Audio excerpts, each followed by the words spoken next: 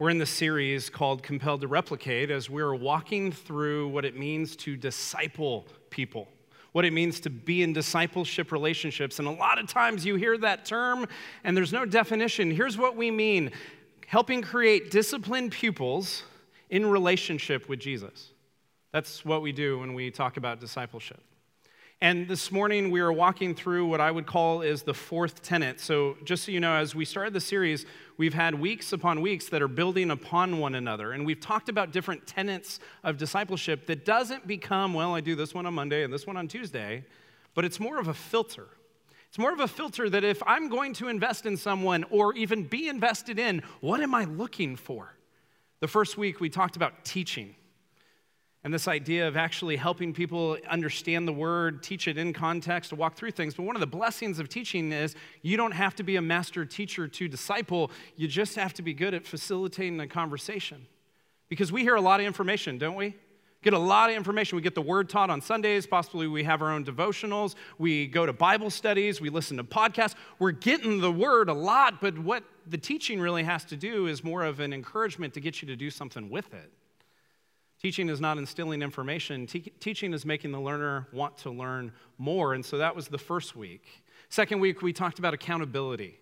That's scary for some of us, and some of us are like, I need that. And accountability is the truth is we do better when we know someone's watching, and the hope with accountability is not that we would just sin less, but we would pursue Christ more as we have people spurring us on. The third week in the series, we talked about life on life. What it means not just to be vulnerable, but to actually rub off on one another. And the truth is, more is caught than taught. And so that's why we walk through life on life. And today, we're in the fourth. There's six. We're in the fourth tenet, which is mentorship. And for a lot of us, mentorship, we start to think that that is discipleship. But here's the truth. Mentorship by itself is incomplete. You need these other tenets, plus two that I'll talk about over the next couple weeks.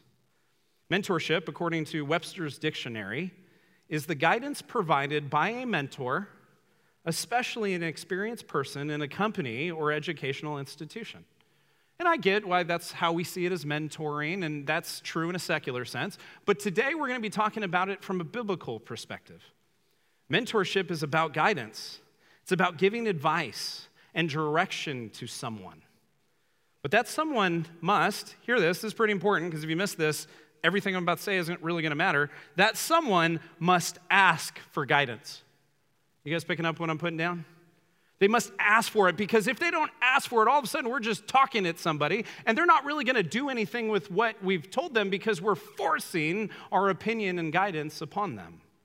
No one can say, I'm such and such mentors without someone actually asking advice or asking for counsel, asking for guidance, and then taking that guidance and putting it into practice and then asking for more. That's what mentorship looks like.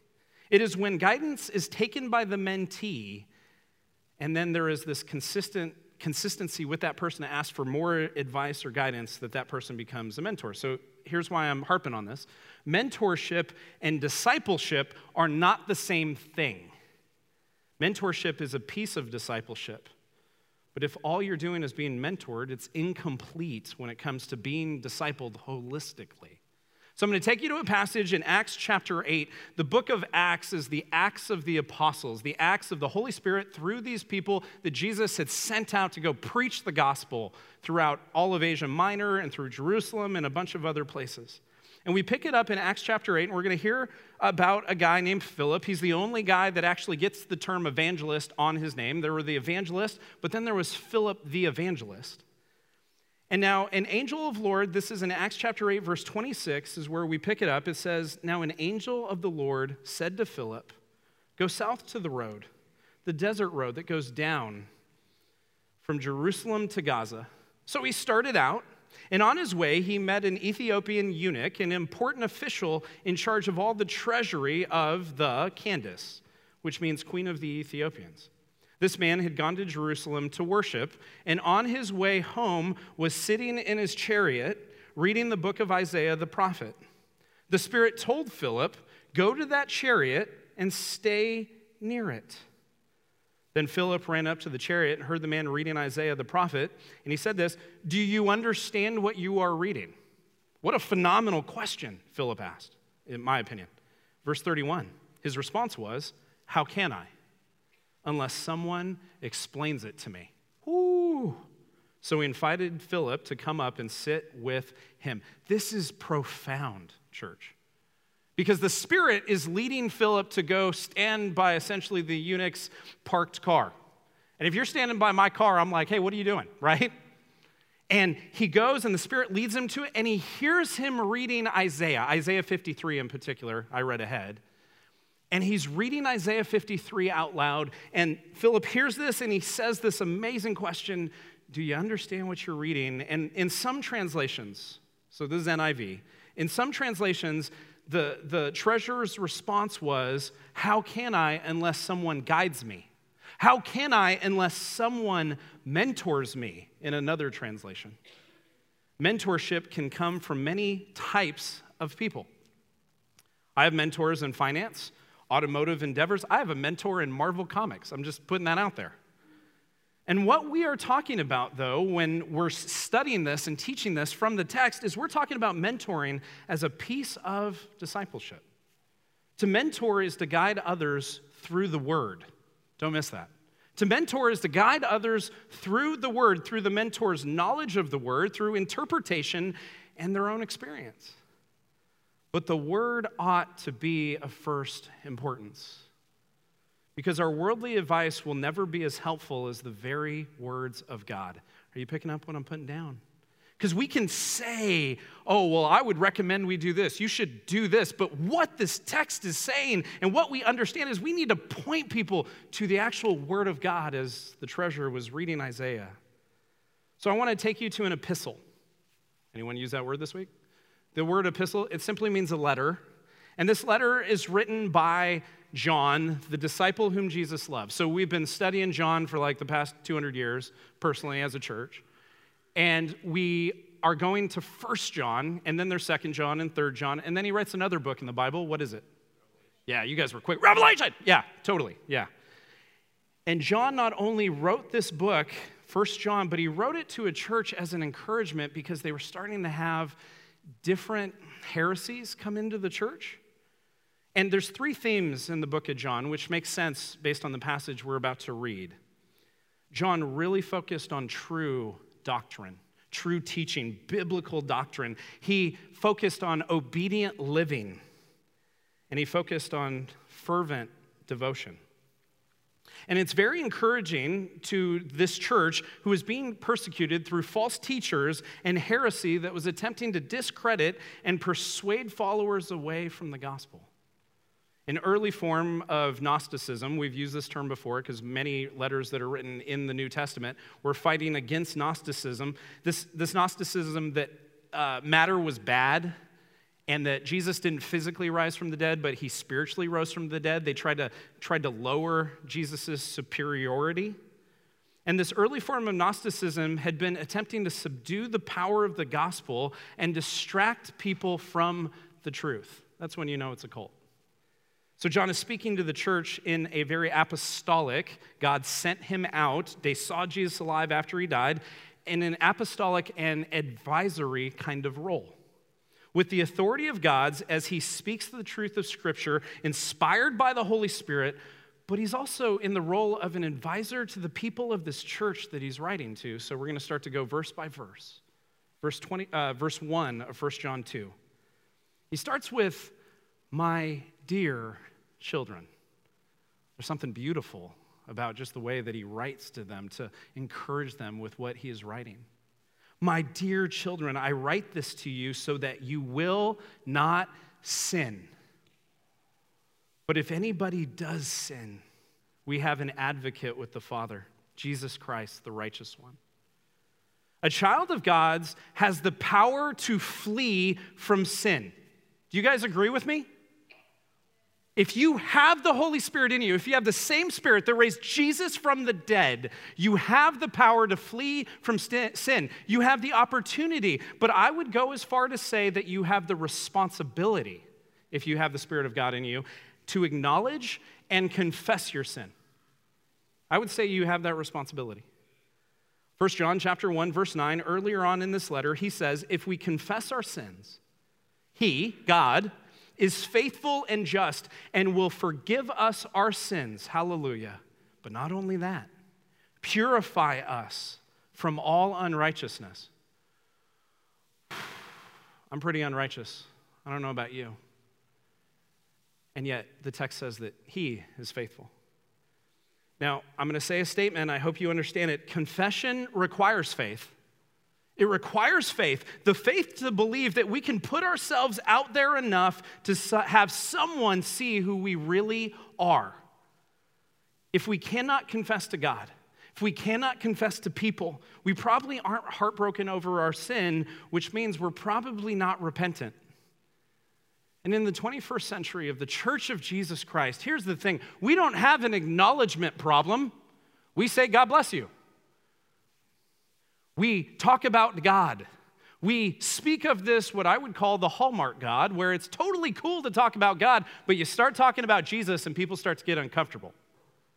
And we have this God that a lot of the world acknowledges, either as a higher power, as a tree, as a man who walked with flesh. We acknowledge God. We do not have an acknowledgement problem, church. We have a repentance problem. Because too many of us aren't actually focused on the fact that if God came and intervened and did for us what we could not do for ourselves, we now have the opportunity to confess and repent, and the world sees that. Do you know how evangelistic it is to see someone repent? Do you know why we do baptisms?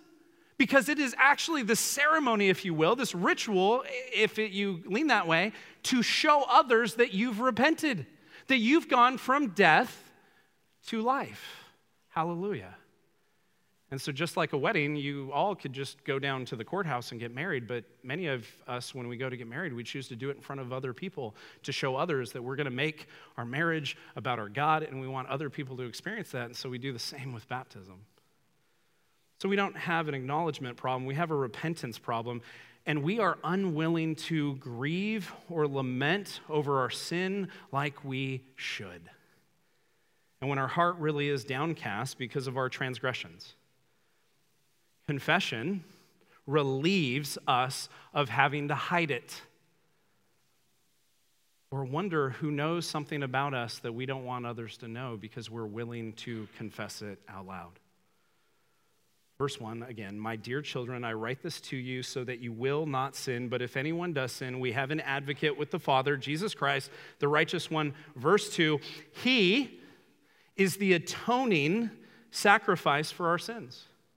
And not only for ours, but also the sins of the whole world. Okay, we're going to have to do some business up in here. Because this verse starts to lead us towards things that create heresy because we don't understand what he said. This advocate, this great high priest, this stander in the gapper, if you will, has become the one that makes it so that you and I can be purified. Because of his blood, we are cleansed from our unrighteousness. He stamps us as righteous, not because we are, but because he is, and we are with him. But John uses the words that can create a misunderstanding of God, and he uses words that can create a misunderstanding. We can misinterpret what he meant about salvation. Some will read into what John says when he says, not only for ours, but also for the sins of the whole world, to mean that this gift of salvation just extends to everyone if they acknowledge it or not. That everyone's just saved. Everyone's my brother or sister in the faith, even if they want nothing to do with God, which seems ridiculous. But to mean that, his gift of salvation extends to everyone, everywhere, for all time, without any expectation of change in that person, that salvation isn't a gift. That's a cheap imitation of what God actually provides. Here's the thing. No one deserves Christ. No one deserves Christ. You don't, I don't, we do not deserve Jesus Christ. No one deserves salvation, yet Christ intervenes and some enter into a relationship with God through Christ because of God's grace. It's not a real sermon unless I quote a dead guy, and then John Calvin said it this way, and not for ours only. He's talking about this verse. The reason that when John wrote this, Calvin has this commentary on this verse. He says, he added this for the sake of amplifying in order that the faithful might be assured that the expiation made by Christ, the atonement made by Christ, extends to all who by faith embrace the gospel. Expiation, atonement, it means to make amends, if you will. When you go to someone, you say, hey, I screwed up, that's making amends. Christ's death and resurrection was enough to make it, hear me, so anyone from any place at any time could repent and trust the gospel. You're not more evil than the cross is gracious. Do you hear me? I need that. He made it so any person at any time, at any place, could trust the gospel message and that they could understand that their sins can be forgiven and that they can be adopted into the kingdom of God. So how do we know if we've come to know him? Check it, verse 3, it tells us. We know that we have come to know him if we attend church on Sundays. Hold on, what's this? We know that we have come to know him if we do ministry on our college campus. We know that we have come to know him if we're on some member roll at a church. No. We know that we have come to know him if we keep his commands. Keep his commands? This word keep, here's what it means, because, had to nerd out. Keep comes from the understanding of a guard keeping watch over a fortress. This guard is keeping watch. He is making sure that if anything's happening, he's going to see it, and we keep lookout. We obey our orders from our master, King Jesus. Not out of have to, but out of get to. This is what God's people do. And so I don't know what you're hearing, but you might think, well, I don't keep his commands. You know what? I don't either. Most of the time, I am absolutely failing at this. I've had to apologize to many of you because I've failed over and over and over again. But this is not about perfection. This is about progress. This is about pursuing him and doing what he says. And the more that we pursue him, crazy, we start to look more like him. I got one message. That's it. Christ did for you what you couldn't do for yourself. Repent and grow to look like Jesus. That's my message. So you come here, you're like, what's Tim going to preach on? That's what I preach. But so does the text. Ironically, like a lot of things, and I want you to keep your eyes on this verse, ironically, like a lot of things that the Bible teaches, it exposes where we are, it exposes where we stand based on our reaction to words in the text. Because this is what's expected of a follower of Jesus. This isn't what's expected of a Pharisee, because a Pharisee is trying to earn their way. This is what's expected of a follower of Jesus. So when he says those who know him keep his commands, he's saying that the byproduct of knowing him is you have the power to do what he says. So verse 4, whoever says, I know him, but does not do what he commands is a liar. And the truth is not in that person. Now, I'm a bit of an exhorter, if you haven't noticed. I like to tell people how it is. So I love this verse, but here's the thing, I'm a liar. And this exposes that. Because so often, more often than not, hear me, I don't do what the text says. More often than not, I don't listen to what my God says. More often than not, I know the scriptures and I have an opportunity to make this choice or this choice, and which choice do I make? Not the one the Spirit's leading me to do. I'm a liar. But oh, how good is it that grace extends to a liar like me. John doesn't mince words here. He tells it as it is. And honestly, as I get invested in by others, I need honest voices to speak into my life like this. I need people to tell me, bro, you're missing it. Bro, when you got up there, you made that sermon about you, and it should have been made about Jesus. I need people. Now, that doesn't mean email me. Leave me alone. No, I'm just kidding. But I have lots of voices in my life, people that are watching to make sure that I don't get off track because I could draw other people in that same direction. So he doesn't mince words. In other letters in the Bible from Peter and Paul and James, they actually say the exact same thing, but they use a different term, and we've studied this term before. So instead of saying you're a liar because you don't keep his commands, what they say is you've deceived yourselves. You've miscalculated your faith. You've made Christianity about something that it's not, and you spent a lot of time going through the motions and you missed the point. John calls out the fact that people that claim Christ but don't listen to him or guard or keep his commands don't actually know him. They are liars. They are posers. They are masquerading as followers of Jesus. And I don't know your hearts. I'm not saying I'm like, oh, okay, you showed up. All right, well, you're one of them. And then you. No, I don't know. But I know what the text says. And I know that that's some of us, unfortunately. So the truth, the gospel, the Logos, has not intervened in a person's life if they're unwilling to obey his commands, because those who know him do what he says. Not perfectly, but progressively. Verse 5. But if anyone obeys his word, oh, that's good news. Love for God is truly made complete in them. Love for God is evident in them. This is how we know we are in him. Whoever claims to live in him must live as Jesus did. It says, those who know him obey his words. They keep his commands. They fixate on God's word. And they fixate on God's guidance rather than the world's guidance. They are the ones that have the love of God abounding in them because they are in relationship with God. So, real talk, we misinterpret what this means all the time because we're a religious church. We're starting to do things based on maybe something we were taught before, and it's never really changed in our hearts. God's never really given us the eyes to see that maybe we're more fixated on a religion than we are in a relationship with Jesus. So we create in our own minds a religious expectation that in order to start a relationship with Jesus, in order to be justified by Jesus, you got to do stuff. You got to work your way to him. You got to clean yourself up. Look around real quick. You all look good, just so you know. Sunday best. Love it. But you don't need to clean yourself up. Because if you clean yourself up, the world will just make you dirty. But if God cleans you up, you have a new heart, a new life, and a new soul, being revived and changed and resurrected by Jesus Christ.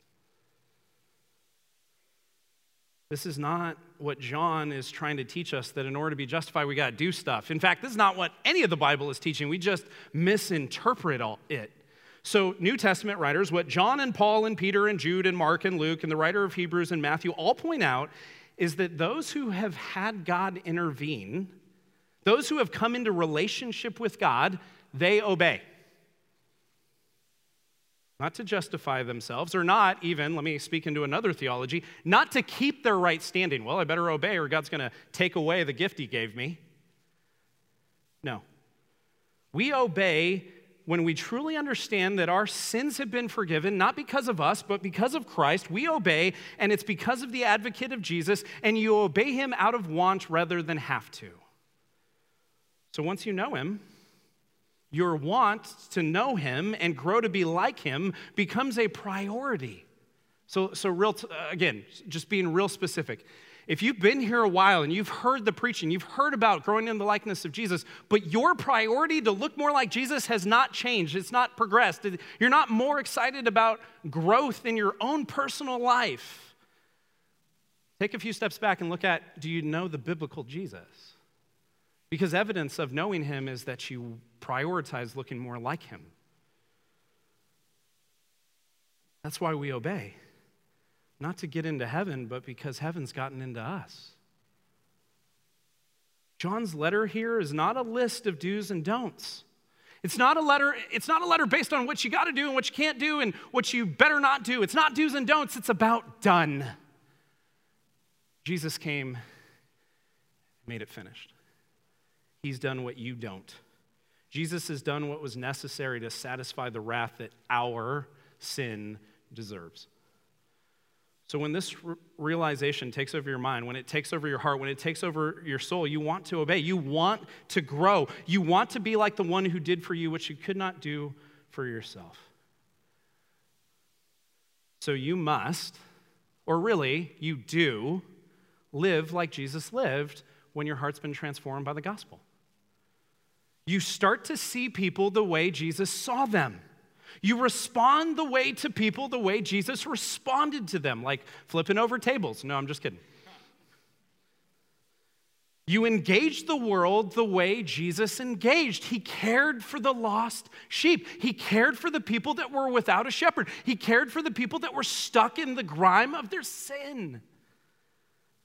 He didn't tickle ears, did he? And there's no program that will ever give you the tools to live like Jesus lived. It is only the redeeming intervention of God that can put you on a path towards spiritual growth. It is only God intervening, the Holy Spirit coming inside of you and changing you from the inside out. Roll the song. Just kidding. So when someone comes to us for guidance, do we give them diet advice or do we give them the gospel? Okay. I think we're too impressed in the Church of Jesus Christ with information retention. I'm just putting that out there. I think we're too impressed by the people that know all the Hebrew, all the Greek, and can say, well, in this context, and I'm all for expository preaching. I'm all for bringing out things that maybe you've never seen before, but I think we've started to look at the wrong target. We hear someone that can quote scriptures or uses really big words, and we symbolize them as the spiritual target. Hear me. The target is Jesus. He's the target. And he is unattainable in this life to be like, but as we follow him, as we obey him, we have glimpses of imitation of him. Not perfect, that's glorification. That'll be when you're done breathing and you've been received by Christ. But as we follow him, there are these glimpses that all of a sudden the things that we used to do, we don't do anymore. And so fixated finding our identity in our sin that we miss the fact that God wanted to give us his identity as children of God. And so when we sin, we go, oh, God conquered that sin. And then we go back to it and we think God didn't conquer it. No. You went back to it.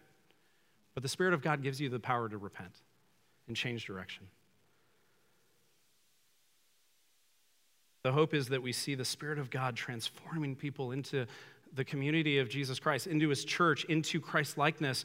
But you know how that doesn't happen? Through spiritual elitism, based on information regurgitation. You know who did that? Satan, quoting verses of Jesus out of context. Well, he knew a lot. Jesus was not impressed.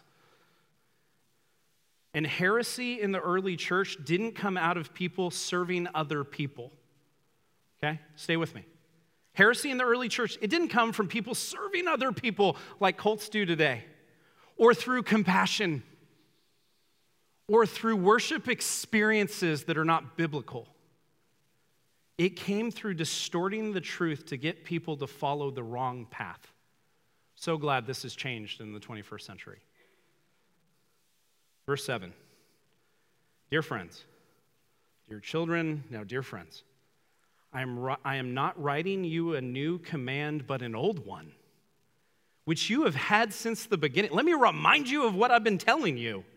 This old command is the message that you've heard. This message is not new. To love God means to obey him. You want to get simplistic? There it is. To love God means to obey him. And this has been true since the law was given to Moses. This has been true since Adam and Eve broke the covenant that they had with God when they didn't listen to him. This has been true for a long time, but the thing is that we can't obey him, and we don't obey him on our own. So God sent his son. God sent, here's a fun word, the propitiation, the atonement, the payment, and the figurehead and representation of who and how to follow and obey God. So John isn't writing a new command. He's illuminating the need for people to understand the necessity of the old command. You guys picking up what I'm saying? Verse 8. Yet I'm writing you a new command. Its truth is seen in him. Guess who he's talking about? Jesus. And in you, because the darkness is passing and the true light is already shining. This term, new command that he used, it can also be interpreted as a daily renewing of this command. It's a daily renewing of the reminder that Jesus ought to be at the center. Don't put him first, because you'll just do a daily devotional in the morning and then you'll go live however you want. Make him center, because everything you do, if he's center, you're doing it with him. So the way that you love your wife, the way that you love your husband, the way that you care for your friends, the way that you take care of your kids, it's all central on Christ because he did for you what you couldn't do for yourself. That's Christian life, with Christ at the center. And John references truth, light, and darkness. And truth, the fact that we worship here, the fact that we spend our Sunday mornings instead of being at the 408 race, the reason that we do what we do is because truth is found in the person and the work of Jesus Christ, and that's been illuminated to us. The Old Testament, which many Jews had seen as their sacred writings, it was a foreshadowing of the person and work of Jesus, and it was leading towards what the Messiah would do for his people, for you, if you've received him. And those who have received this message of the Messiah being the king, it's not just one who has an intellectual understanding of this, but life and truth has been made known to them while they are representations of light in the darkness. So what's darkness? It's the absence of light. And this is what it's like to be united with Christ. You have the truth in your inner being, and you are part of the light that overtakes the darkness. Hallelujah. Verse 9. Anyone who claims to be in the light but hates brother or sister is still in the darkness. All right, Tim, now you're just meddling. I was good with that other stuff, but now you're talking about how I treat other brothers and sisters? Why? I don't like them. My preference is not to spend time with it. Now, let me be clear. Paul didn't like John Mark. All right, they had some words, and there were some issues. But we're not talking about liking. We're talking about loving. We're not talking about disliking. We're talking about hating. Anyone who claims to be in the light but hates brother or sister is still in the darkness. I want this verse to sit for a bit because I am so guilty of this. This is something that mentor after mentor after mentor has had to speak into my life because of how important to grasp this reality is. So the brother or sister, it doesn't signify the world. John in particular is using language for siblings because when you're adopted into the kingdom of God, your God the Father is your father, and we, if we've been adopted, are brothers and sisters. So he's using languages for siblings for those who have been united by Christ and adopted into his kingdom. So even though hate is wrong, so don't just hate someone, don't hate anyone necessarily, hate sin. But what John is focusing on is hate for another redeemed follower of Jesus Christ. So John is saying that if you identify yourself in speech and in deed with Jesus Christ, but you hate another brother or sister, your claim to be part of the light is false. You've deceived yourselves. How can John make such an emphatic statement about our deeds when we are not saved by our deeds? How can he say, if you do this, then you're not saved, if you will? Because what we do shows who we belong to. What we do shows who we belong to. And not loving those who also have been redeemed by God may be a telltale sign that really we don't understand redemption or grace because you didn't earn it. I didn't earn it. Verse 10, better news. Anyone who loves their brother and sister lives in the light, and there is nothing in them that makes them stumble. But anyone who hates, bad news, but anyone who hates a brother or sister is in the darkness and walks around in the darkness. They do not know where they are going because the darkness has blinded them. I imagine someone who's in darkness not knowing it. They're walking around, running into furniture, going, who put that there, right? And not realizing that they literally cannot see. That's what it's like to walk around when you have not had the Word of God and the Spirit of God be open to your mind, to not have the eyes to see spiritually what God is actually saying. And the religiousness in us is to just keep trying to work our way to Him. Well, I'm just going to make Him proud. You want to know what makes God proud? Faith. And guess who gives you the faith? God. Way to go, God. So when people are trapped in their sin, they would rather justify themselves. They'd rather justify their sin than be open to the truth because the truth has been hidden from them. Verse 12, I am writing to you, dear children, there it is, dear children, friends, dear children, because your sins have been forgiven on account of his name. Those who have come into contact with God and responded by faith to his grace have their sins forgiven on account of what Christ has done. So here's the thing. My hope as Church of the Valley, for those that are saying, yes, this is the community where I'm growing, my hope is that we would invest in one another. And that because of Christ, no matter what someone is going through, that we wouldn't miss the opportunity to point them to three things, and if you're taking notes, write these down.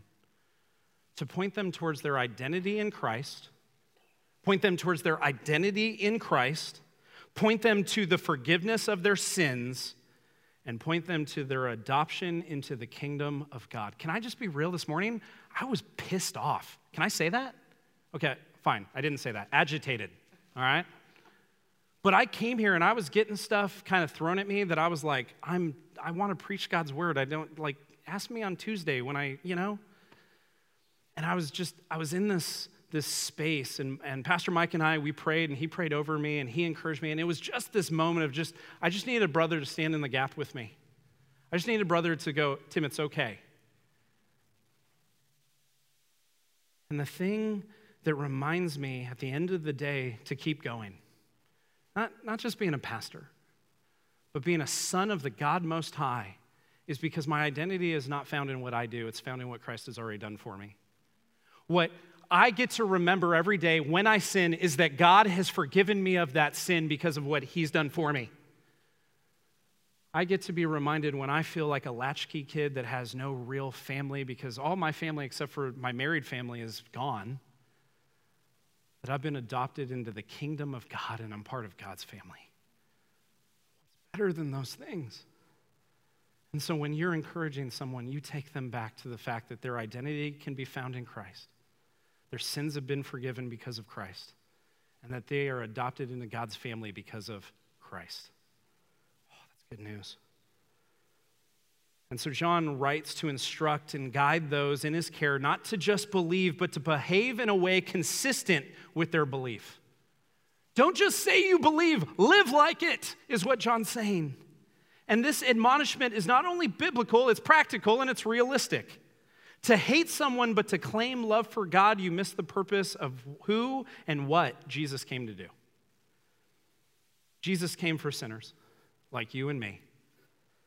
Not just the ones who seem to be decent people, but he came for the worst of the worst, y'all. He came to make us trophies of grace. He came to change us from the inside out because our God is that big and he can show off by taking people like us and making a new creation. Oh, do I need this? So how should you be in order to be a mentor? What should you be like? You don't need to be an expert. You just need to be a good example. That's gold. You don't need to be an expert. You just need to be a good example for people to point them towards Christ. Paul's writing to the pastor Titus in Crete, and he says in chapter 2, verse 7 through 8, he's talking to him about his example and what he ought to be doing, and he says, in everything, set them an example by doing what is good. In your teaching, show integrity, seriousness, and soundness of speech that cannot be condemned. Dude, you guys can condemn me for how I live. I do things wrong all the time. But the truth is that I want to point you back to the one who changed me. If we're just looking to throw rocks at people from behind the cross, it's because we don't understand grace. But what Paul is telling Titus, this one who's leading and setting an example, is that when we teach, when we admonish, when we encourage, when we point people to the text, do it with integrity. If you've taught a text out of context and then you realize later that you did and you knew who you said it to, go tell them, hey, you know what? I messed up on that. And seriousness and soundness of speech that cannot be condemned, so that those who oppose you may be ashamed because they have nothing bad to say about us. Most of the stuff that's said about other people, I'm done, supposedly. Most of the stuff that's said about other people is based on preference. You're not like this, you're not doing this, why didn't you do this? And then all of a sudden, it's not about admonishing, encouraging, and helping restore that person. It's about you wanting your preference, like one of my kids. I want to go to McDonald's. So be someone who points people to the word, who's also learned from your own experiences.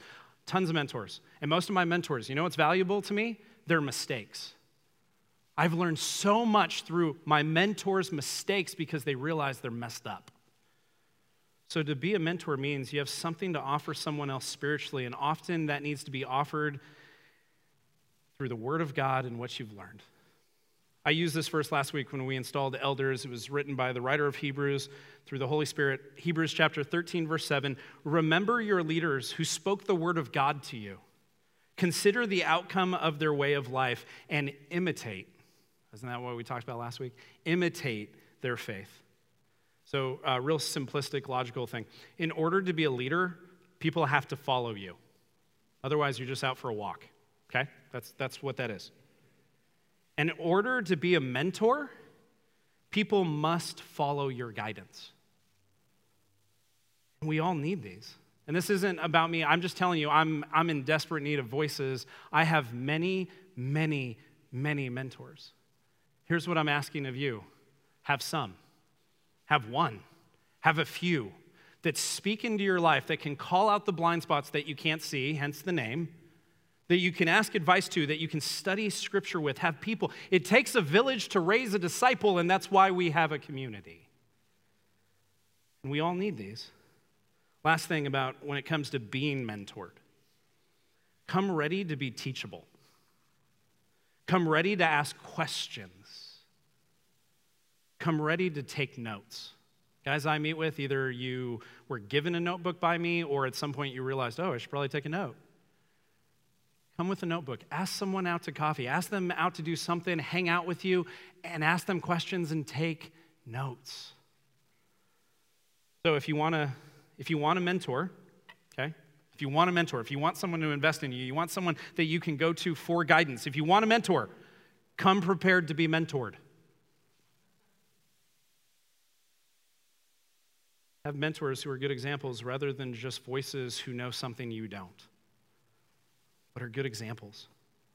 So maybe you're scared to disciple. Next week, we're going to walk through the actual nuts and bolts of, so what do you do with someone? How do you invest in them over caffeine? Because that's part of it. And we're going to walk through that, and here's the bummer about next week. Here's the bummer. You're going to be without excuse because it's a really low bar. But maybe you're scared to disciple. Maybe you're not ready to actually take on someone as a responsibility and invest in them and help them be taught and accountable and have life on life and be mentored, and then the other two we're going to study the next 2 weeks. Are you too scared to mentor? Because discipleship and mentoring are two different things. Can you at least be someone who's available to guide someone else?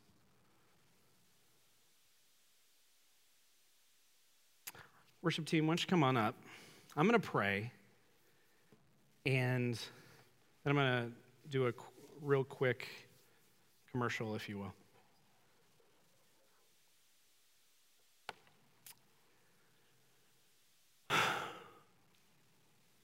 God, I am so grateful that your word says that your word doesn't come back void. So may my ego, may my want for amens, may my care for people hearing what I'm saying not overshadow the work that you're doing in souls. So God, I ask by the power of your Spirit that those who heard what your word said today would put into practice what they learned, not just quote what they heard. And God, we thank you that as we as a community get to worship you in the word and in music and even giving, God, You take all of these things and you produce through your Spirit disciples of Jesus who look more like you. But I thank you that you give us the church to do it together. So, Father, may you be praised.